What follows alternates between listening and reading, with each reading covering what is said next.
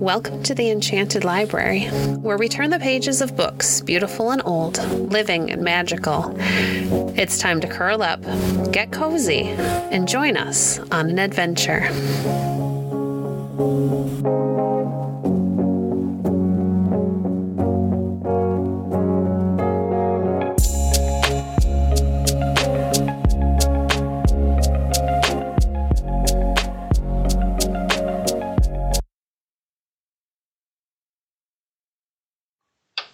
Today we're reading from Redwood Pioneer by Betty Sterling, Chapter 15, Mikey in Charge. Mr. Downs left soon after breakfast the next morning. Mikey went a little way down the creek with him. "Well, Mikey," said Mr. Downs, "I'm glad I got to visit you. I hope you'll keep on watching the creatures in the forest. Then someday you will be a naturalist, too." Mikey stood on a rock in the middle of the creek and watched Mr. Downs go on downstream. He wished Mr. Downs would stay longer. There were so many things he wanted to ask him. Why, he was almost as good a friend to have as Jake was. Mr. Downs turned toward him once more and waved. "Goodbye, Mikey. When I go through Santa Cruz, I'll send you a package to help you learn to be a naturalist." He started on again and was soon out of sight past a bend in the creek. Mikey waded slowly upstream to the cabin again. Pa said that no one was to go far from the cabin until the bear had been located. "We may have 8 children," Pa had said, "but we can't spare any of them." He had checked the gun, too, before he left for the day. The next few days were busy ones. Martha went with Mikey to harvest the rest of the vegetables, the cabbage for kraut, then turnips, carrots, and beets. Mikey took the gun with them, and they kept a watch for the grizzly. Mikey often wondered what would be in the package Mr. Downs had promised to send. He knew he wouldn't find out before Pa made his next trip to Boulder, for that was as far as the package would be brought. But that wouldn't be long, for soon the fall rains would begin, and Pa wanted to have the bark in Santa Cruz by then. One morning, early in October, after Mikey finished his milking, the warmth of the house seemed especially welcome after the cold mist outside. Mary was dancing a jig in the middle of the kitchen floor. "Happy birthday, Mikey," she sang, clapping her hands. "Come and see what you've got." Mikey set the milk pails down quickly on the bench, and as fast as a boy who had nearly turned 10 could walk with dignity, he followed Mary to the front room. In the middle of the floor, Mikey saw a small set of shelves and a chest, pink and shiny in the firelight. "Aren't they beautiful?" Mary asked. "They're for all your shells and drawings and things. Pa and Pat and Tom made them for you." Mikey dropped to his knees to examine the little redwood chest. He ran his hand over the polished wood and felt the carved letters of his name in the lid. Best of all, he liked the bright brass hinges and lock. Pat and Tom were standing with their hands in their pockets, watching him proudly. Pa and the 2 little boys were sitting on the trundle bed, and Ma and Martha stood in the doorway. "Here's the key, Mikey," Pat said. "Oh, thank you," said Mikey. He didn't say so, but he knew now that his precious things would be safe from Sean. Too often Sean would sneak up the ladder to the loft and muss up his things or try to draw in his copybook. Tom patted the set of shelves. "I almost wish I could be 10 again." Everyone laughed. Mikey knew that Tom wouldn't go back to being 10 years old for anything. But he did hope since he was 10, Pa would count him one of the big boys like Tom and Pat and let him go along on the trips into the forest and to Boulder. Since it was a special day, Ma had fixed corn fritters for breakfast, and Martha set down a big slab of the wild honeycomb Pa had found. Mikey ate so much he could hardly fasten his belt around him. "Sure, and you'd better save some room for your dinner, Mikey," Ma said, as he finished his 14th fritter. "You've eaten as much as Pat." Mikey grinned. "Maybe I'll grow as big as Pat." "Don't be in a hurry," Pat said. "You've got several years to go yet." A few mornings later, Pa said he would start that day for Santa Cruz. Ma and Martha hurried around, fixing some food for him and the older boys to take with them to eat on the way. Ma had already made a list of things Pa was to buy in Santa Cruz, because he wouldn't be making the trip again for a long while, maybe a year. During the winter and early spring, the roads would be too muddy for the wagon. Pa had the log sled he used for carrying the bark standing in front of the house. Mikey helped Pat load the dried, twisted bark crosswise on the sled. It made a full load. Pat roped it on tightly. Don't want to lose any of this twisted brown gold, Pat puffed as he tightened the ropes. Will the wagon be full? Mikey asked. He didn't know how much bark Pa had drying in Boulder. Sure, said Pat. We'll have it loaded so high it will take all 3 donkeys to pull it. Pa came out to see if they had the sled ready. Pa, what did they use the bark for in the tannery? Mikey asked. He couldn't see any connection between bark and leather, except one was outside the tree and the other outside the cow. In the tannery, they have huge kettles bigger than barrels. They put the bark and water in these like a big stew and cook it. The hot water takes a stuff called tannin out of the bark. Then they use this tannin broth to tan the leather. I see, said Mikey. And that's why we call the tree a tan bark oak, because it has tannin in the bark. That's right, said Pa. Tom brought the donkeys and hitched 2 of them to the sled. The other one was carrying a load of corn to be ground into meal. The whole family, even Rosie and Ma's arms, gathered on the front porch to see Pa and the boys leave. They had been gone overnight before to Boulder, but this time they would be away for at least a week. Besides, though no one mentioned it, Mikey knew that everyone was thinking about that grizzly bear. Mikey, said Pa, as he took up the reins of the team, I'm leaving you in charge. Be sure to keep the gun loaded. You know where the bullets are.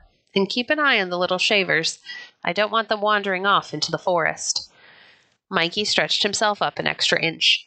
Yes, sir, Pa. I'll keep my eye on things.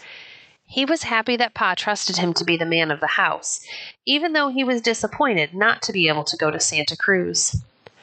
Pa smiled and then waved at the 3 little ones and the baby. Let's go, Pat, he called. Pat started down the path with the first donkey. He had his gun over his shoulder, and to Mikey he looked like a grown man.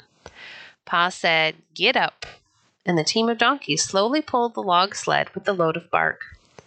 Tom walked on the other side from Pa. He carried an axe in case they had to clear any underbrush out of the sled's way. Soon they were out of sight in the redwoods. Chapter 16. Grizzly. Mikey felt a bit lonesome when he woke up in the loft and couldn't hear Pat snoring or Tom moving in his sleep. Then he remembered that Pa had left him as the man of the house. He jumped out of bed quickly and dressed by the gray light from the loft window. The mist drifting in through the window made him shiver. He hurried down the ladder to the warm front room and then out through the kitchen where Ma and Martha were already busy. When he had finished the milking, Martha had the table set for breakfast. Since you're taking Pa's place, she teased, you may as well sit here at the head of the table. Mikey laughed and sat down quickly on Pa's sturdy bench. I'll have a bowl of mush and 6 eggs, he said in a deep voice. So, said Martha, who do you think you are? The hens only laid 5 eggs yesterday. They're molting, you know. You can only have 1 egg, Mr. Mikey O'Grady. After breakfast, Mikey took the axe and the gun and set off for firewood. He would have to cut plenty of firewood to be ready for the rainy weather. The first trees Pa had chopped down were dry enough to cut fairly well now. Since he wouldn't be going far, he let Sean and Liam tag along. Mikey could feel his muscles bulge when he chopped the tough wood. At this rate, he would soon be as strong as Tom. Anyway, he hoped so. Sean and Liam played in the leaves and collected acorns and acorn cups to play with. Before long, they had all their pockets bulging with the acorns and tiny redwood cones. Mikey always marveled that the immense redwood trees should have such small cones. At noon, they heard Martha calling, so Mikey stuck the axe in a log, and they trooped back to the house for dinner. All afternoon, Mikey chopped wood, and by supper time he had quite a pile cut. After Pa came back from Santa Cruz, they would haul the wood to the house on the sled. Again the next day, Mikey chopped wood. Sean and Liam had tagged along, so he was careful to see that they stayed close by him. He wasn't going to let them wander away and get chased by a bear. He kept the loaded gun near him on a stump. He was glad when he heard the call to supper and they could return to the cabin. After supper, Ma needed a bucket of water. By the time Mikey had finished the milking, the sky was murky dark with mist. He fed the calf and put Maury and Bossy in their stalls. The mist became lighter, and Mikey knew the moon had come up. He could make out the shapes of the trees in the woodshed. He saw a deer cut across the yard and then streak away into the night. He made sure the chickens were all in, and then fastened the door of the cowshed securely for the night. Picking up the 2 pails of milk, Mikey started toward the house. Suddenly, his heart stood still. He saw the black hulk of an animal shuffling toward him out of the forest. He couldn't make out its shape, but it looked as big as 2 cows. He knew it must be the grizzly bear. Had it seen him yet? Would it try to race him to the house? He didn't have the gun. What could he do? Without waiting to think, he dashed for the kitchen door. Milk splashed out of the pails as he kicked the door open. Ma looked at him in astonishment as he stumbled in. "What?" she began. "The grizzly," Mikey said. He bolted the door and stood inside, trembling from his fright. Ma went calmly through the rooms to see that all the shutters were bolted tightly, and Martha checked the bolts on the other 2 doors. Mary began to cry, and Sean and Liam were wide-eyed with fear. "Hush," said Mikey. "The bear can't get inside the house." He was glad he had shut up the cows before the bear came. If he hadn't, there might not be any cows by morning. Ma put the 3 little ones to bed, but they were too frightened to sleep. Finally, Ma sat beside the trundle bed and sang all the old Irish lullabies she knew until Sean and Liam's tired eyes drooped shut. Mary had already cried herself to sleep. Mikey walked slowly through the rooms, listening to the bear sniff around the house. He wondered if the shutters would hold if the bear really tried to get inside. The grizzly spent most of his time sniffing around the outside of the kitchen and the pantry. He seemed to smell the food. Martha and Ma went about their kitchen work as if the sniffing came from a deer. But Mikey knew they were frightened. He wished he could do something. How long would the bear stay? Would he keep them shut up in the house for the next 5 or 6 days till Pa came back from Santa Cruz? Mikey knew he would have to get to the cows before then, for they would have to be fed and milked and watered. Finally, he went up to the ladder to the loft. He peered out the window through the mist, bright now with moonlight. Below him was the bear. He shuddered to see how immense it was. He had never dreamed that even grizzly bears were so big. But seeing the bear below gave him an idea. He went downstairs and got the gun and extra bullets. Up in the loft again, he checked the gun to be sure it was ready to shoot, and then put the extra bullets in his pocket. He looked out of the window, but the bear had gone around the corner of the house. Mikey thought of a daring plan. If it worked, fine. If it didn't, well, he just wouldn't think of that. He couldn't fail. Pa had left him in charge. He wasn't going to let that bear hurt Ma or Martha or the little ones. He stood up in the loft window facing the house and looked across the roof. He had climbed onto the roof once before this way. He was sure he could do it again. Carefully, he placed the gun on the roof so it wouldn't slide away. Then he pulled himself cautiously over the edge of the eaves and drew his legs up. Safe on top, he stopped a minute to catch his breath. He was outside with the bear now, and he hoped the bear wasn't tall enough to climb onto the roof of the lean-to. Quietly, he crept down the slope of the roof to the edge. He'd have to be close when he shot the bear. He could hear it sniffing along the kitchen wall, slapping at the boards with its paw and shaking the shutters. Mikey sprawled out on his stomach and readied the gun toward the place where he could hear the bear. He was almost on the edge of the roof, but he didn't dare lean over. When he was ready, he took a deep breath. Could he do it now? He took another deep breath. Why didn't the bear hear his heart pounding and look up? He whistled sharply. The bear rose to his hind feet to see where the noise came from. Mikey shot. With a roar, the bear crashed against the house. Mikey trembled as he reloaded the gun in the dim light. The bear had been so tall standing on its hind legs that it could have stretched out and cuffed him. He got to his knees and looked cautiously over the edge of the roof. The bear was trying to rise. Mikey aimed again and fired. The bear quivered and lay still. But Mikey wasn't taking any chances. He fired twice more. He could hear Ma and Martha running across the loft to the window. "Mikey, Mikey," Ma called. "Are you all right?" Mikey watched the bear for a few minutes to be sure it was dead. Then he walked up the roof to the ridge. "I'm all right, Ma," he said softly. "Here, take the gun." He held it over the edge of the eaves, and Ma took it. Then he lowered himself feet first, and Ma and Martha helped him through the window.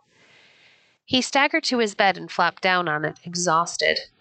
Ma, he said, I was never so scared in my life. The bear was as big as a redwood tree. He buried his face in his hands and sobbed. Ma patted him on the shoulder. There, there, Mikey. Every brave person is afraid. A person is brave because he does what he should, even when he is scared. Mikey looked up at her. Do you really mean that, Ma? That's right, Mikey. If a man isn't afraid, he really isn't being brave at all. Mikey smiled now. Come down to the kitchen and have a hot drink, Ma said softly. You're cold. Mikey followed her willingly down to the warm kitchen. She heated some milk at the fireplace in the front room, and Martha put it into Pa's coffee mug with a big chunk of butter that soon melted into golden bubbles. Mikey sat at the kitchen table sipping it. We'll see about the bear in the morning, Ma said. Nobody will bother it during the night. Mikey agreed. After he finished the hot milk, he climbed to the loft, and in a few minutes was sound asleep, dreaming about shooting grizzly bears as big as redwood trees. It was barely daylight the next morning when Mikey ran quietly down the ladder and outside into the mist to take a close-up look at the bear. In the dim light, it looked like a huge black rock against the house.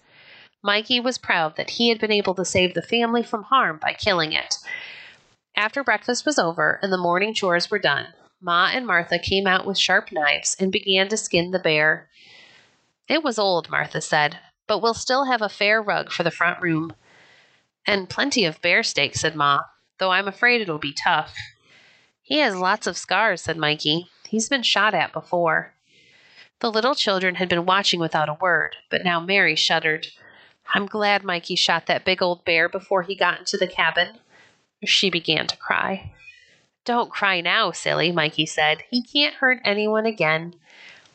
Mary began to laugh through her tears. I was so scared last night that I cried, and now I had to cry because I'm so glad it's dead. Mikey shook his head. Sometimes it was hard to figure out why Mary did things. Mikey fixed a framework with poles, and they stretched the bearskin to dry. Let's put it where Pa will see it the first thing, Mikey said. Martha laughed. Now, Mikey, you wouldn't want to show off a little bit, would you? Mikey grinned sheepishly. Well, don't you think it would be kind of nice for him to know the bear is dead? Sure. We'll put it right by the front porch, Ma said, smiling at Mikey. And they did. Mikey could hardly wait for Pa and Pat and Tom to return. He put a mark on the kitchen door for each day they were gone. After a week had gone by, he stayed close to the cabin to do his wood chopping. He didn't want to be away when they came. 9 days after the three had left, Mikey was piling wood into the shed when he heard a donkey bray. That would be their donkeys. Pa was early. Mikey hadn't expected them to come until a late afternoon, but it wasn't even the middle of the afternoon yet. They must have left Boulder way before daylight, or else camped out once. Mikey dropped the load of wood and ran to the cabin. He pushed open the back door. I hear the donkeys, he yelled inside. Then he ran around the cabin and down the path toward the creek. He heard the front door slam, and Mary running after him, and Sean and Liam wailing, Wait, Mikey, wait! He stopped and waited for the little boys, but Mary scampered right on ahead of him. I wanted to tell them, Mikey thought bitterly. But then he smiled. Better to let Mary tell them about the bear. He was 10 years old and shouldn't brag, and Ma had already said he was brave. He took the little boys by the hand and led them down the bank of the creek and on to meet Pa. Then he saw them. Pa was ahead leading a donkey. Pat and Tom were guiding the team of 2 donkeys with the log sled. The sled was piled with bundles and bags. Mikey could hardly wait to see what was in all of them. Mary was dancing alongside Pa. Mikey could hear her. And it's huge, Pa. It's the biggest bear I ever saw. Mikey laughed to himself. Mary had never seen a bear before at all. He went shyly toward Pa. He wasn't quite sure what Pa would say about the bear, but Pa didn't say anything. He only grinned and said, Hello.